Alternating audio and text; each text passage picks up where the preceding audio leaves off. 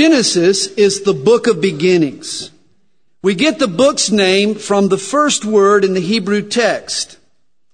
The Greek word that gets translated from that Hebrew word is the word genosios, or Genesis. It means beginning. Everything begins in Genesis.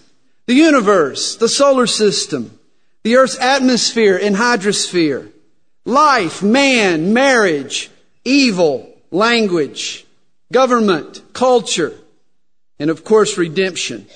Every major Bible doctrine has its roots in the book of Genesis. The book of Genesis is the foundation on which the other 65 books of the Bible are built. That's why the enemies of God have tried so valiantly, vigorously, to attack the credibility of Genesis, but to no avail. The more we learn of valid, verifiable science, the more we learn of archaeology, the more confidence we gain in the Genesis account. Never forget, no less of an authority than our Lord Jesus Christ himself quoted from the book of Genesis and considered the Genesis record to be a historically reliable and scientifically accurate account of the origins of so many different things. Jesus held a literal interpretation of Genesis, and so should we. Verse 1 reads, "In the beginning, God created the heavens and the earth." The word translated created is the Hebrew word bara, from which comes, or which means to create out of nothing. With no raw materials, just with the power of His Word, God spoke, and the creation took place. Here is the first cause. Here is the prime mover. God begins to fashion the heavens and the earth with nothing but His Word. Now there is another Hebrew word that can be translated create. It's the word asa. And when you think of the word, think of our word assemble, because both have similar meanings. If we were to bara this podium, it means that we would produce it from nothing, out of thin air. But if we were to asa this podium, it means that we would go down to Home Depot, we would buy a few boards, a box of nails, maybe a little can of varnish, then we would put it all together, trim it out, spruce it up, and we would have assembled or asad this podium. Now here is where the plot thickens. In Exodus chapter 31, verse 17, we're told, "In 6 days the Lord made or asad the heavens and the earth. And on the 7th day He rested and was refreshed." Now in Genesis 1, the earth is created out of nothing. But in Exodus chapter 31, we're told that it was made out of existing materials. It was assembled. Which is it? Well, I believe it's both. In verse 2 we read, "The earth was without form and void, and darkness was on the face of the deep." Now this scene is not what we would expect. In chapter 1, each aspect of God's creation is considered good. In fact, when we get to verse 31, it's all summarized as very good. But here the earth is formless. It's shapeless. It's just a vast sea shrouded in darkness. Understand, idiomatically in Scripture, the sea is always evil. You remember when Jesus calmed the sea, He rebuked the wind and waves as He would a demon. Revelation 21 verse 1 tells us that in the new heaven and in the new earth, there is no more sea. You see, the sea is symbolic of evil. Isaiah chapter 45 verse 18 casts a light here on verse 2. There Isaiah says, "Thus says the Lord, who created the heavens, who is God, who formed the earth and made it, who has established it, who did not create it in vain, who formed it to be inhabited." In Isaiah, the earth was not created in vain. That Hebrew word is the word tohu, which in Genesis chapter 1 verse 2 is translated without form. Tohu usually describes the aftermath of judgment, a cataclysmic judgment and its consequences. Genesis says that the earth was created tohu, in vain. Isaiah says it was not. It was formed to be inhabited. Which is it? Again, it's both. For some scholars believe that a gap of an indefinite period of time exists between verses 1 and verses 2 here in Genesis chapter 1. Think about it. When were the angels created? Genesis doesn't tell us. But in Job chapter 38 we're told, "Where were you when I laid the foundations of the earth, when the morning stars sang together and all the sons of God," a term for the angels, "shouted for joy"? The implication is that the angels were created before God goes to work on the earth here in verse 2 of Genesis. Now you remember one of these angels sinned. Isaiah 14, Ezekiel 28 describes the fall of Lucifer, the archangel, who we came to call Satan or the devil. Jesus said in Luke chapter 18, "I saw Satan fall like lightning from heaven," referring to his demise. It's possible that Satan's fall brought about a judgment that damaged God's original creation. Some scholars believe that God created a beautiful earth and put Lucifer in charge. But when he rebelled, God brought cataclysmic judgments on the pre-Adamic world. And thus in verse 2, we find essentially the recreating or the reassembling of the earth. Verse 1, bara, it's created from nothing. Verse 2, it's being now reassembled and made fit for God's crowning creation, which will be the man and the woman. There is an interesting Hebrew tradition which explains why Satan fell. It goes that he got wind of God's plan to create man and to give man dominion over the earth. Lucifer was proud. No way was he going to serve those little dust balls, you and I. And so he revolted, and he tries to thwart God's creation. It's interesting, he first appears in the sea, opposing the creation. And it could very well be that here in Genesis 1 verse 2, Satan is in these dark waters trying to thwart God's plan for creation. Job 26 speaks of creation in a very unexpected way. There Job says he hangs the earth on nothing. He binds up the water in his thick clouds, yet the clouds are not broken under it. He stirs up the sea with his power, and by his understanding he breaks up the storm. By his spirit he adorned the heavens. His hand pierced the fleeing serpent. According to Job, God pierces a fleeing serpent as he creates the earth and as he speaks and breaks up the storm and brings light into the darkness. We don't usually think of creation as a battle, but I believe it was the first skirmish in a long-running war. A war between God and the serpent.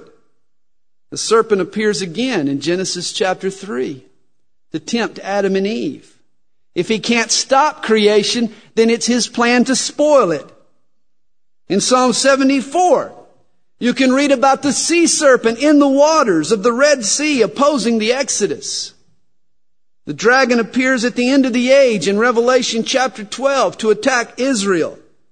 In Revelation 13 verse 1, the Antichrist is depicted as a beast rising out of the sea. You see, the Bible is the story of a battle. Verse 2 tells us, "And the Spirit of God was hovering over the waters, face of the waters. And then God said, 'Let there be light.' And there was light." Literally, light be. Light was. Understand, light didn't develop over eons of time. God spoke it, and it appeared instantly. In his book, Genesis and the Big Bang, Gerald Schroeder theorizes that the term waters may refer to plasmas or premolecular soup. He theorizes that the Spirit of God energized and organized these subatomic particles into atoms. The plasmas would have given off ultraviolet light needed for the plant growth that appears in day 3. Schroeder writes, with the binding of electrons in atomic orbits, the photons were free to travel. They burst forth, bathing the universe with light. The Bible reveals a similar account. The Spirit hovering over the waters, and then suddenly, let there be light. Light be. Light was. This would explain how we get the light before the sun in day 4. You know, light is one of the great mysteries of the universe. No one really knows what it is. At times it acts like a wave. At other times it acts like a particle. It's interesting that light can penetrate another substance without altering it or without marring it. It has almost a spiritual like quality. The Bible says that God is light. Light seems to be the unveiling of the glory of God. And again, don't get confused with the existence of light before the creation of the sun and stars. You remember Revelation 22 verse 5 states that in heaven there is no sun. They need no lamp nor light of the sun, for the Lord God gives them light. God is the power plant. And if that's true at the end of the age, it could have well been true at the beginning. On day 1, God unveiled His light. He released His energy into the natural realm. Then on day 4, He harnesses the light and He concentrates it in the sun and stars. On day 2, God created the firmament, or the hydrologic system. This is really an amazing feat of engineering. Did you realize that the vapor above the earth weighs 54,460 billion tons, and God has suspended it in thin air? Quite a feat of engineering. In fact, we'll find out next week that before the flood, that vapor above the atmosphere could have been much thicker than it is today. On day 3, God corralled the waters into seas, and He produced dry land. He then generated life, specifically plant life. He created the grass, the herbs, the fruit trees. Understand, the 3rd day marked a decisive victory in the battle of creation. God corralled the seas and dry land surfaced. Satan had to have opposed the emergence of the dry land, because it would be out of the dust of the ground that God would create man. And so if He could keep the land submerged under the water, then He could prohibit the creation of man. It's interesting that thousands of years later, another decisive victory is won on the 3rd day. Jesus rose from the dead on the 3rd day. He has become the first fruits of our resurrection. New life is now available to all those who trust in Jesus Christ. The parallels of the 3rd day. On day 4, God created the heavenly bodies, the sun, the moon, the stars. In verse 14, God says, let them be for signs and seasons. Now we understand how the sun and stars and moon and so forth determine seasons. But what about the signs? There is a theory that before it was corrupted by Satan, the zodiac once taught the gospel. Psalm 147 verse 4 tells us that God counts the number of the stars. He calls them all by name. The stars get their names from God. The zodiac, of course, is the path that the earth travels through the stars. Today it begins with Aries, but originally it began with Virgo. And isn't it interesting that the gospel also begins when a virgin conceives? Hey, Satan has corrupted the zodiac, and the Bible is clear. It forbids us ever consulting the stars. But it's also interesting that originally the stars may have spoken to us about the glories and wonders of God's redemptive plan. God put them there, he says, as signs as well as seasons. Let me make one more point about the creation of the stars.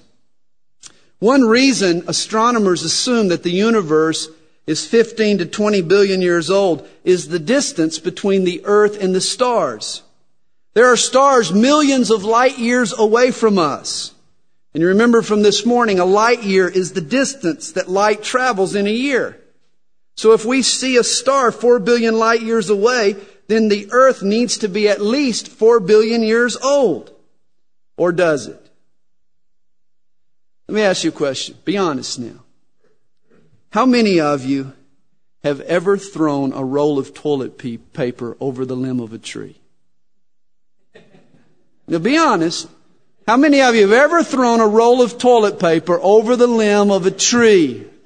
You're guilty. You've been caught right here.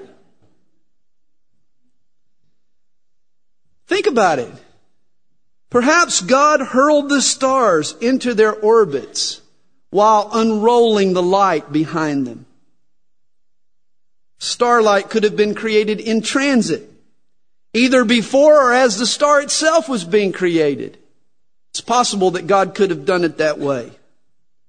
There are other possibilities that preclude an old earth. How do we know that the speed of light travels at the same rate throughout the universe? There may be warps in space where light speeds up. We have no idea. No way of knowing. How do we know that the speed of light has remained constant over time? There's a very controversial theory. It's being advanced by an Australian astronomer named Barry Setterfield. He's done research that suggests that the speed of light has decayed over time. He says that light traveled 4 times faster in the days of Abraham than it does today. There's so much that we just don't know. Day 5. God fills the sky with birds. He fills the seas with fish. On day 6, He creates the creepy crawlers, the insects and the land animals. And notice 10 times in chapter 1, we're told that God created everything according to its kind. Say that with me. According to its kind. 10 times we find that phrase in Genesis chapter 1. You see, God has created in the genetic makeup of life a degree of flexibility. Living things can adapt and do adapt to their environment. We call these adaptations mutations. But there are limits to these mutations. The genetic structure of living things is fixed so that life reproduces only within its natural family or its kind. And this is a good thing. You plant corn, you get corn. You plant green beans, you get green beans. It would be very confusing if you planted green beans and got tomatoes. Everything reproduces after its kind. Mutations are possible, but not transmutations. Corn doesn't become tomatoes. A fish doesn't become a bird. Hey, I believe in mutations, but I don't believe in transmutations. Thank the Lord for mutations, really. Thank the Lord. I am so glad that all my kids turned out better looking than me. Good mutations. But hey, they're all still Adamses. Granted, at times they act like monkeys, but they're all still little Adamses. And they'll reproduce Adamses, and then those Adamses will reproduce more Adamses, each generation according to its kind. You see, this is the great failure of evolution. With all the thousands of fossils that have been discovered, there is a glaring absence of transitional forms. The missing link is still missing. God created everything according to its kind. In just 6 days now, God reassembles the earth. He makes it fit for His crowning creation, the man and the woman, which brings up an interesting question.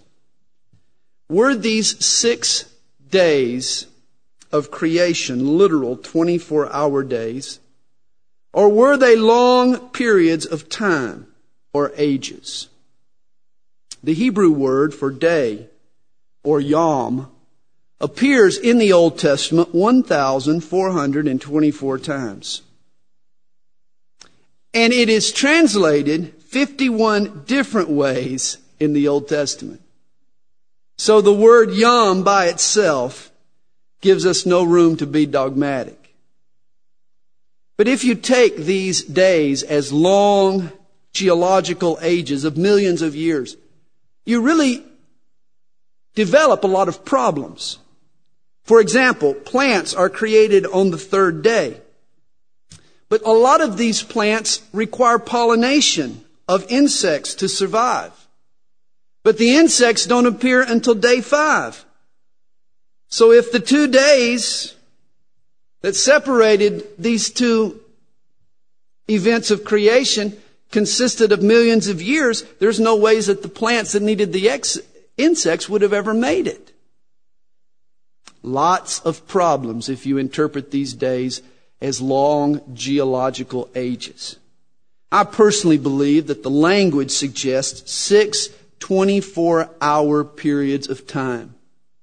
To me, the phrase, the evening and the morning, supports that idea. In fact, understand, if God Almighty wanted to create the earth in 6 minutes or 6 seconds, He could have done that as well. It's a marvel to me that He took 6 days. But here's another question. How long ago did those 6 days occur? Was it 4.5 billion years old? No one really knows. God was the only one present at the creation, and since He's chosen not to tell us how old and how long ago it was, apparently He doesn't think it's all that important. Besides, we don't know the age of the universe because we don't know how long of a gap existed between Genesis chapter 1 verse 1 and verse 2. Was it hours? Or was it billions of years? Again, we really don't know.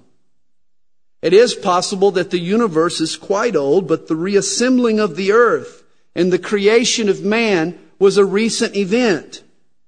Recorded human history and the Bible's genealogies only take us back maybe 6,000 to 10,000 years ago.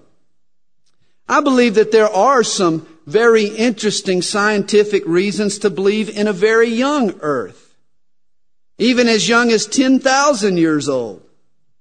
If the speed of light has decayed over time, then it would throw off all of the atomic clocks, all of the radioactive dating techniques that are relied upon. Carbon-14 and its companions all have their problems anyway.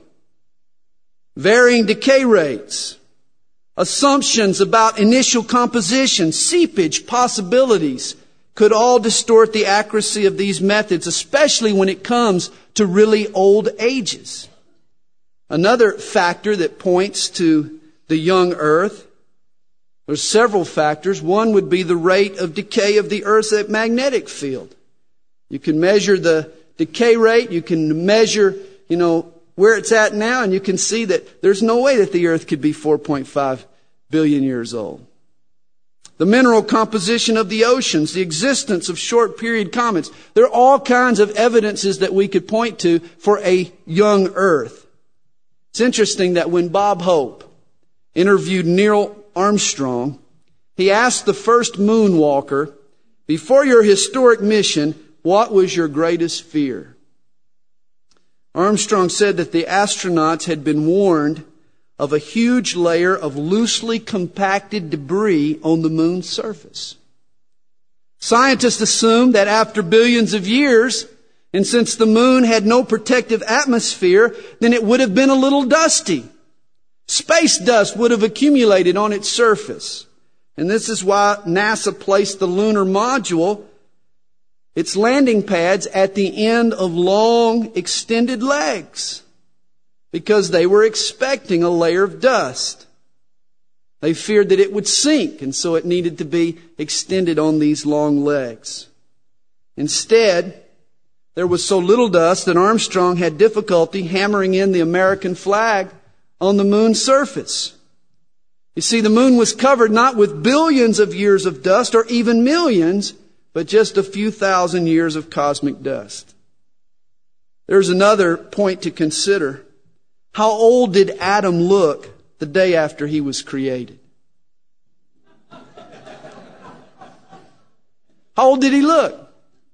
He was 1 day old. But did he look 1 day old? Obviously he didn't. He was the perfect human specimen. Probably looked 41, I would imagine.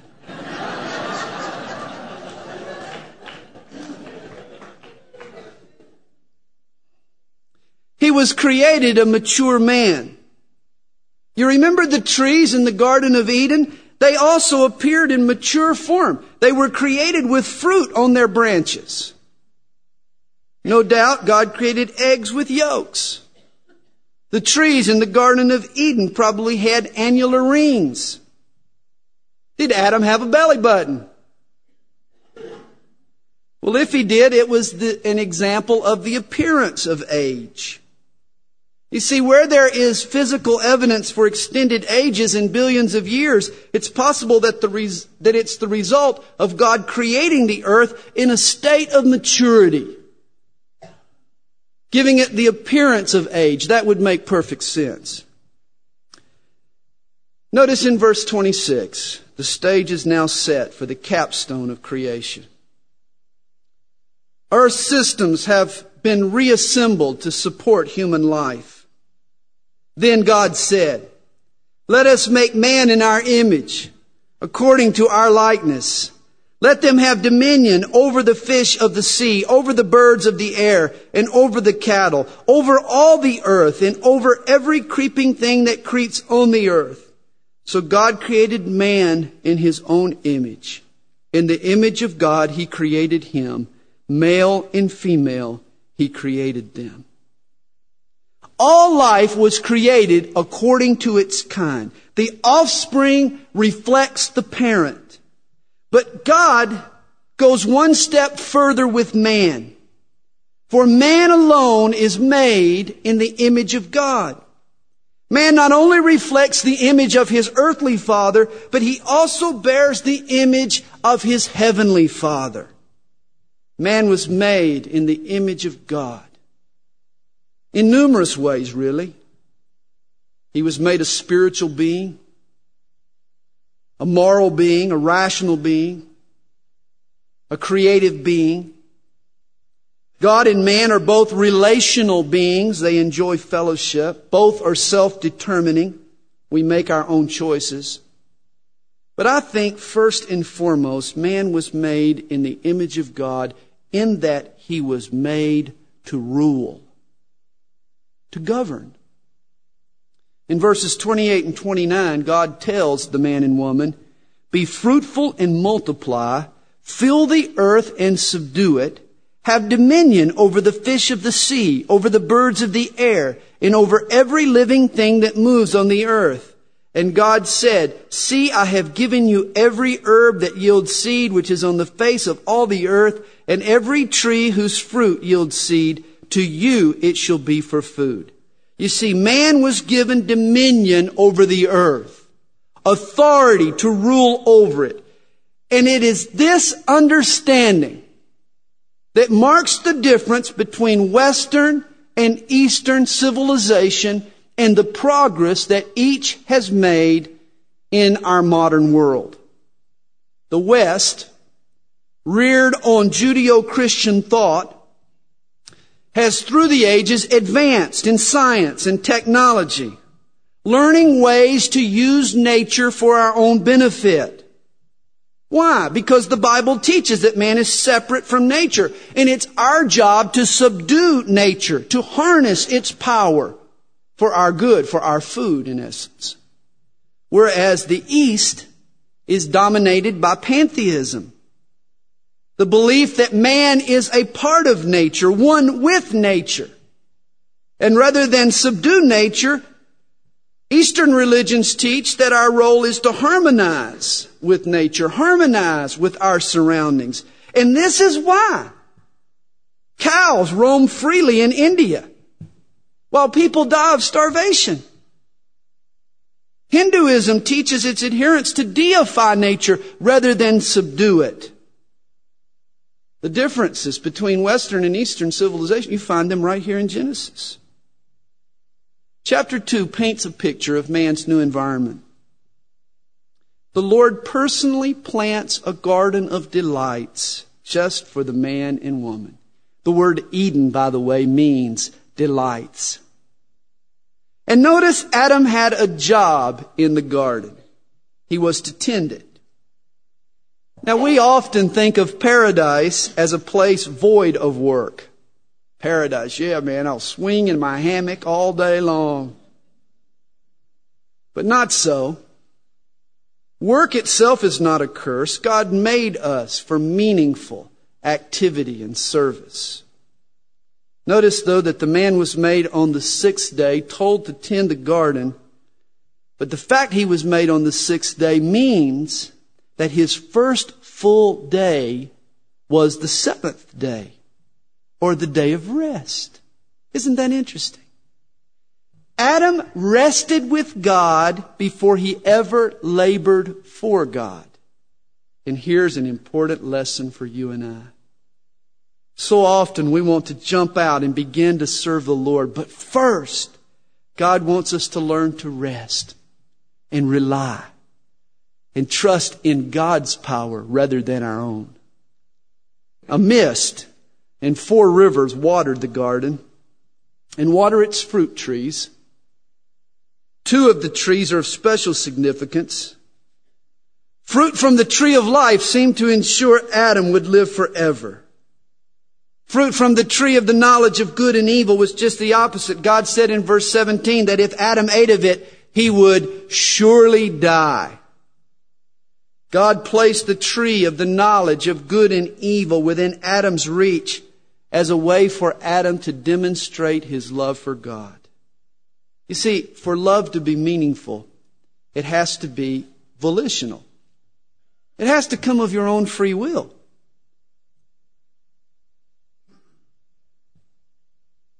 If you love me, but you have no other choice but to love me, it's really a hollow gesture. It's a hollow love. Hey, if your wife said, I do, with a shotgun in her back, it'd really make you wonder, wouldn't it? Adam, therefore, was given the opportunity to demonstrate his love for God, his loyalty to God, by staying away from that tree. He could eat from all the other trees if he desired, but not that one tree. And yet you know the story. He failed the test. He bit. And as God had warned, he died. He died spiritually and he died physically. Spiritually, Adam died instantly. Sin entered his heart and separated him from God. Physically, he died more slowly. His body began to deteriorate. Entropy, or the process of decay, began to affect not only Adam, but all of the physical universe. Paul said in Romans 8, verse 20, that the creation was subjected to futility. God's perfect world has suddenly been marred. Verse 7 recaps, though, Adam's birthday. We're told the Lord God formed man of the dust. God formed the man out of the dust.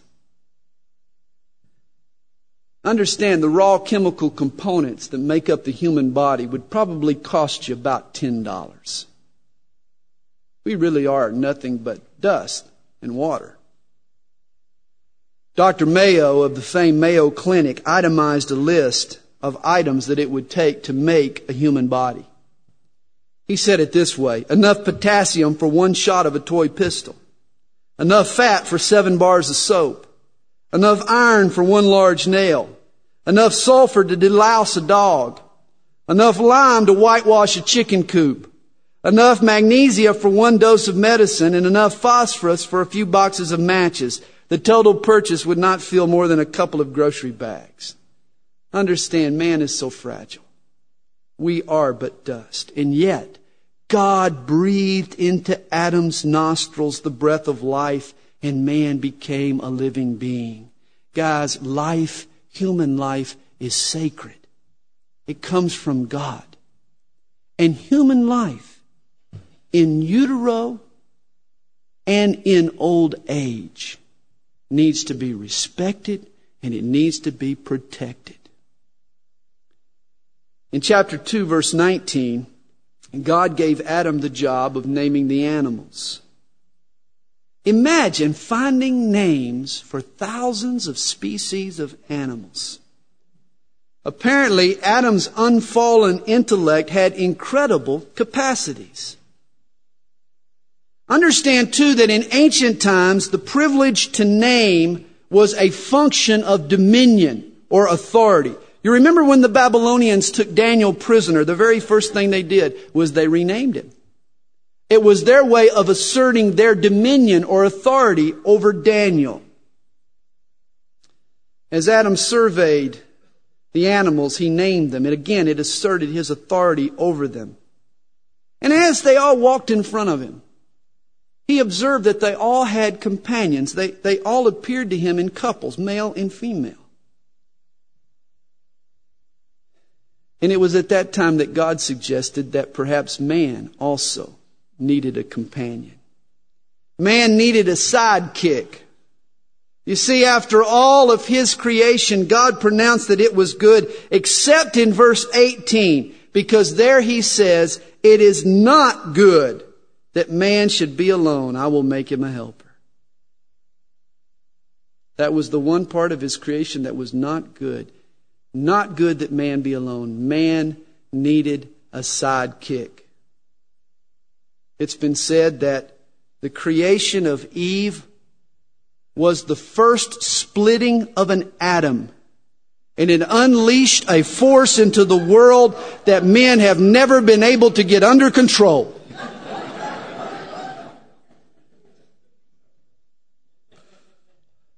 God performed the first surgery, and he took Eve from Adam's side. The word translated rib can refer to a bone, or to a piece of skin, or to a muscle, anything just as long as it came from his side. Reminds me of little Billy, who sat in Sunday school and he listened attentively to the story of Adam and Eve. But later that morning, his stomach began to ache. And he complained to the teacher that he had a pain in his side.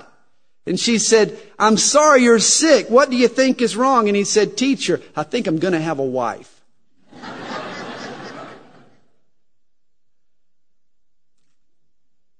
Remember, on the cross, a spear was thrust through Jesus' side.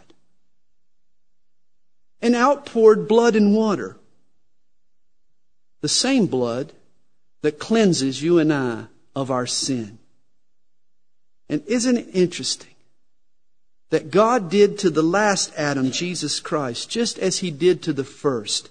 He took from the side of Jesus that which he would use to fashion for him a bride, his church. Isn't that beautiful? Hey, when God brought Eve, and notice, God brought Eve to Adam. Singles, listen. Don't waste your time running around trying to find your Eve. When it's time, God will bring her to you. You just prepare yourself and get your heart ready for the moment. But when God brought Eve to Adam, he was blown away. He took one look at her. He said, "This is the perfect companion." He looked at her and he just eyeballed her and he said, "Whoa, man. Whoa, man. Whoa, man." And it just stuck. Woman.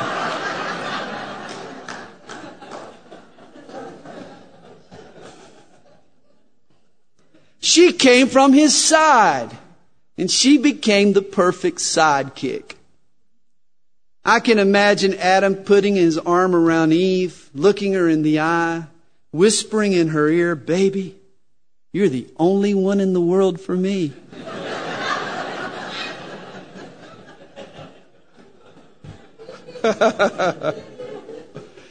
Now let me make an observation.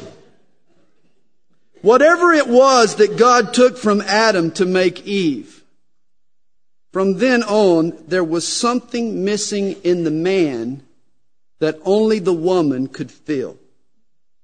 Ladies, I know it comes as no surprise, but your husband is not all there. There's a big part in him that's missing that only you can fill.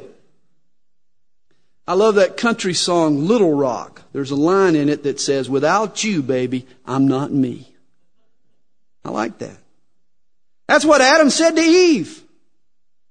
Husbands and wives need each other to be all that God intends for them to be.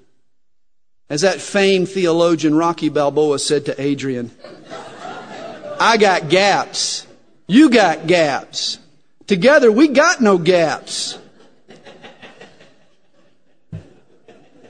And God has given to you your spouse to round you off, to balance you out, to complete you.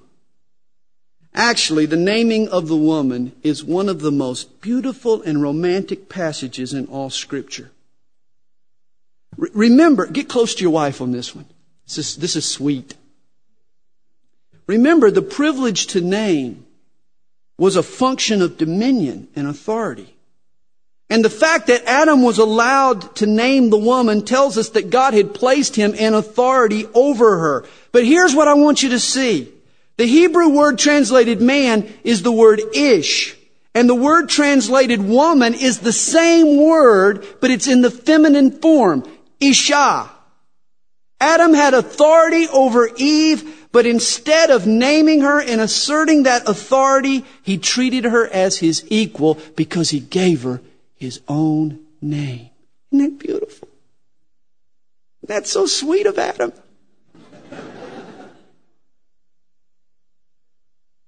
Matthew Henry commented, "The woman was taken from Adam's side, not from his head to rule over him, not from his feet to be trampled on, but from his side to be equal with him, from under his arm to be protected, and from close to his heart to be loved."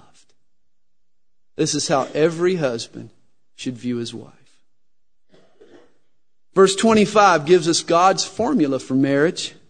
"Therefore a man shall leave his father and mother and be joined to his wife, and they shall become one flesh." Notice the pattern. First you leave. You leave mama, you leave daddy behind. You don't go running back to mom and daddy. You leave. You form your own family. You learn to work things out together. Second, you cleave. You make a lifetime commitment. Till death do us part. And then you weave a new life together. You learn to consider one another. You learn to be conscious of making plans with the other person in mind. You function as a unit. Fail to either leave, cleave, or weave, and you'll grieve, seethe, and probably teethe.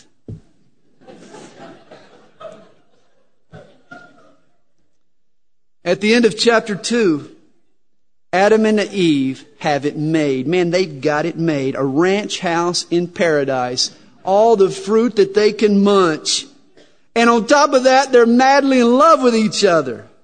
But in chapter 3, the wheels come off. They make the mistake that a lot of couples make. They stop putting God first in their hearts and first in their marriage. And look who they meet in verse 1.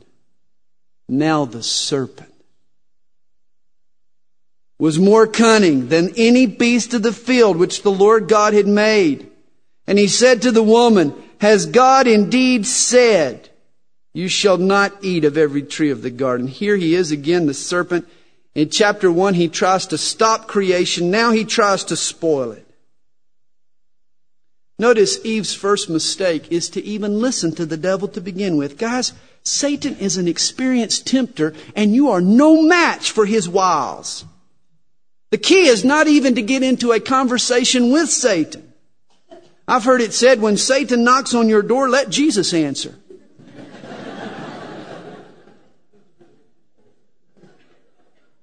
Notice, though, that we have here a snake that talks.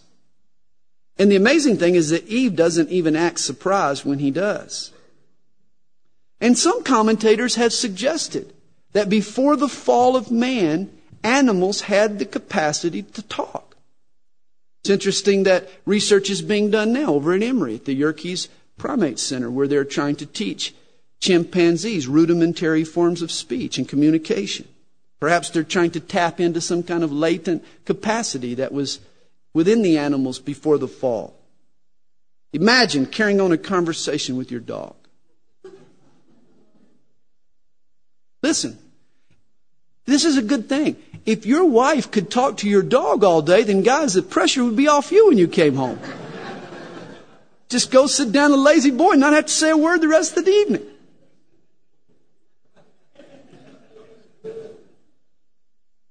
See how far we have fallen from perfection?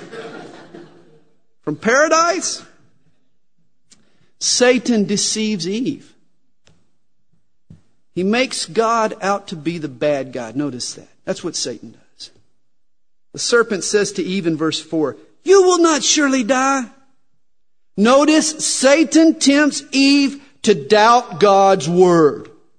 Next he says, "For God knows that in the day you eat of it, your eyes will be open and you will be like God." In other words, he's just trying to deprive you of something good. Now he's wanting her to doubt God's love. He's saying, God wants to keep you hemmed in. God wants to deprive you of your freedom. God wants to stunt your growth. If you really want to find yourself, you need to get out from under God's, constrictions. He's making God out to be the bad guy. Satan is the good guy. Satan promises Eve autonomy. She doesn't need God's authority. She can run her own life. She can, in essence, be her own God. She doesn't know that she's about to throw all the good things away and become a prisoner to both sin and Satan. Guys, when Satan throws up doubts about God's word and God's love, don't bite. God's word is true. God's love is sure. God is not trying to rob you of anything good. God wants the best and highest for your life. And the things that He tells us not to do are things that He's protecting us from, dangers that He's trying to prohibit us from encountering. What God says is true, and why He says it is because He loves you. Look at what happens in verse 6. "So when the woman saw that the tree was good for food, that it was pleasant to the eyes, and a tree desirable to make one wise, she took of its fruit and ate." Notice here the threefold temptation. It reoccurs throughout the Scripture. It was first good for food. In other words, do this and you'll feel great. Feel great. Second, it was pleasant to the eyes. Hey, you'll look great. Get that baby in your hand and you'll look great. And it was desirable to make one wise. Take one bite of this and you'll be great. These same three temptations show up over and over again throughout the Bible. Satan really hasn't changed his techniques at all. 1 John 2 verse 16 articulates them well. Satan tempts you with the desire to feel great, to look great, to be great, but beware. Because he really wants to rob and steal and destroy. As soon as Eve and Adam eat the forbidden fruit, they become aware of their nakedness. Up until that point, they've been oblivious to themselves. They've both been God-centered and other-centered people, but now they become self-centered. That's what sin does. That's the heart of sin. You spell sin S-I-N, and at the heart is that little letter I. Now, Adam and Eve's first response to their sin was to hide. Made little fig leaf bikinis. Their second response was to hurl. Well, if I can't cover it up, I'll pass the buck. I'll blame somebody else. And their descendants have been hiding and hurling ever since. Adam was even arrogant enough to blame God for his sin, in essence. In verse 12, he says, "The woman you gave me. She gave me of the tree and I ate." Adam blames God. You gave me that woman. Then he blames Eve. It wasn't Eve's fault. Husbands, has there been some hurling going on in your house? Think about it. It's not really your wife's fault. You need to take some personal responsibility if you want her to respect you as the leader of your home. Eve blames the devil. Oh, the devil made me do it. No, he didn't. Stop blaming the devil. He gets far more credit than he deserves. You made a choice. You didn't have to do it. Take personal responsibility. Adam blamed Eve. Eve blamed the devil. And the old blame game got started. Been going ever since. Now in verse 14, God hands out the sentences. The snake is destined to do belly flops the rest of his life. Here's the origin of the expression, bite the dust. The snake will crawl on his belly. But notice the implication. If crawling is his punishment, then did the snake originally sport legs? Could have been. Herpetologists point to the nubs on a snake's skeleton as proof that they once had appendages.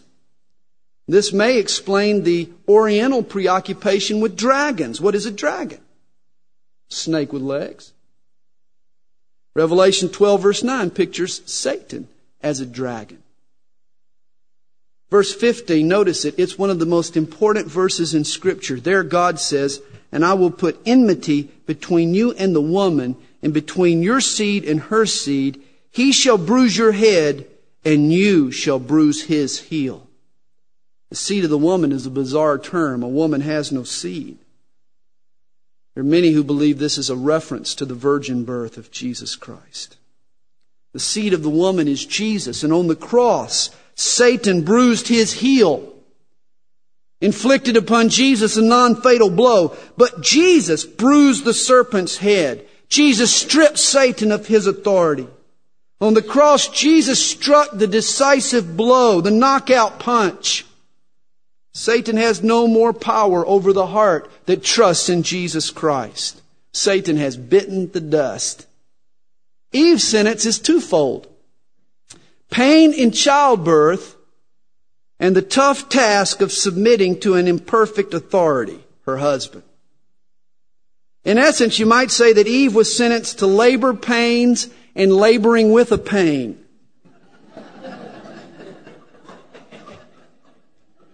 Verse 16 says of her husband, "He shall rule over you." That's tough. This is why Paul says to the church in 1 Timothy chapter 2, that a woman shouldn't teach or exercise authority over a man in the family and in the church. You see, it goes back to Genesis. Eve led Adam astray in a doctrinal matter. And thus in the future, God appoints the man to take the lead in the home and in the church. I think when we submit to these biblical roles for husbands and wives, we teach half the gospel. We point people back to original sin, to the need for a Savior. I think it's important that we observe these roles. Adam's sentence is last. From now on, he'll encounter thorns and thistles in the course of his work. Now remember, work is not a curse. At first, Adam enjoyed his job. Tending the garden was a breeze. But now he finds himself facing constant obstacles. Thorns and thistles are in his way. Work has gone from being a breeze to being a burden. God says to Adam in verse 19, "In the sweat of your face you shall eat bread." You see, before man sinned, work was no sweat, but no more. Because of his sin, man would never again get out of his job all that he would put into it. Whenever he went to work, he would always leave a little something of himself on the job until he had literally worked himself to death. We're all doing that today.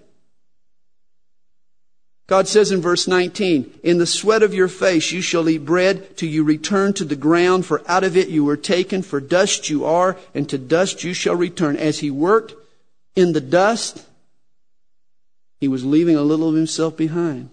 Every day he went to work.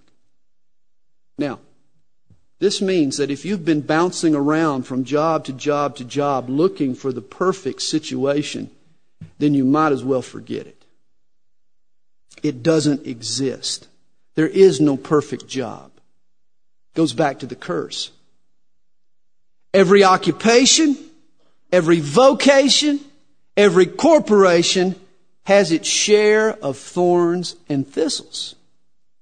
Obstacles that are going to irritate, that are going to aggravate, that are going to frustrate. And we need to accept it, and we need to allow God to use the thorns to teach us to depend on Him.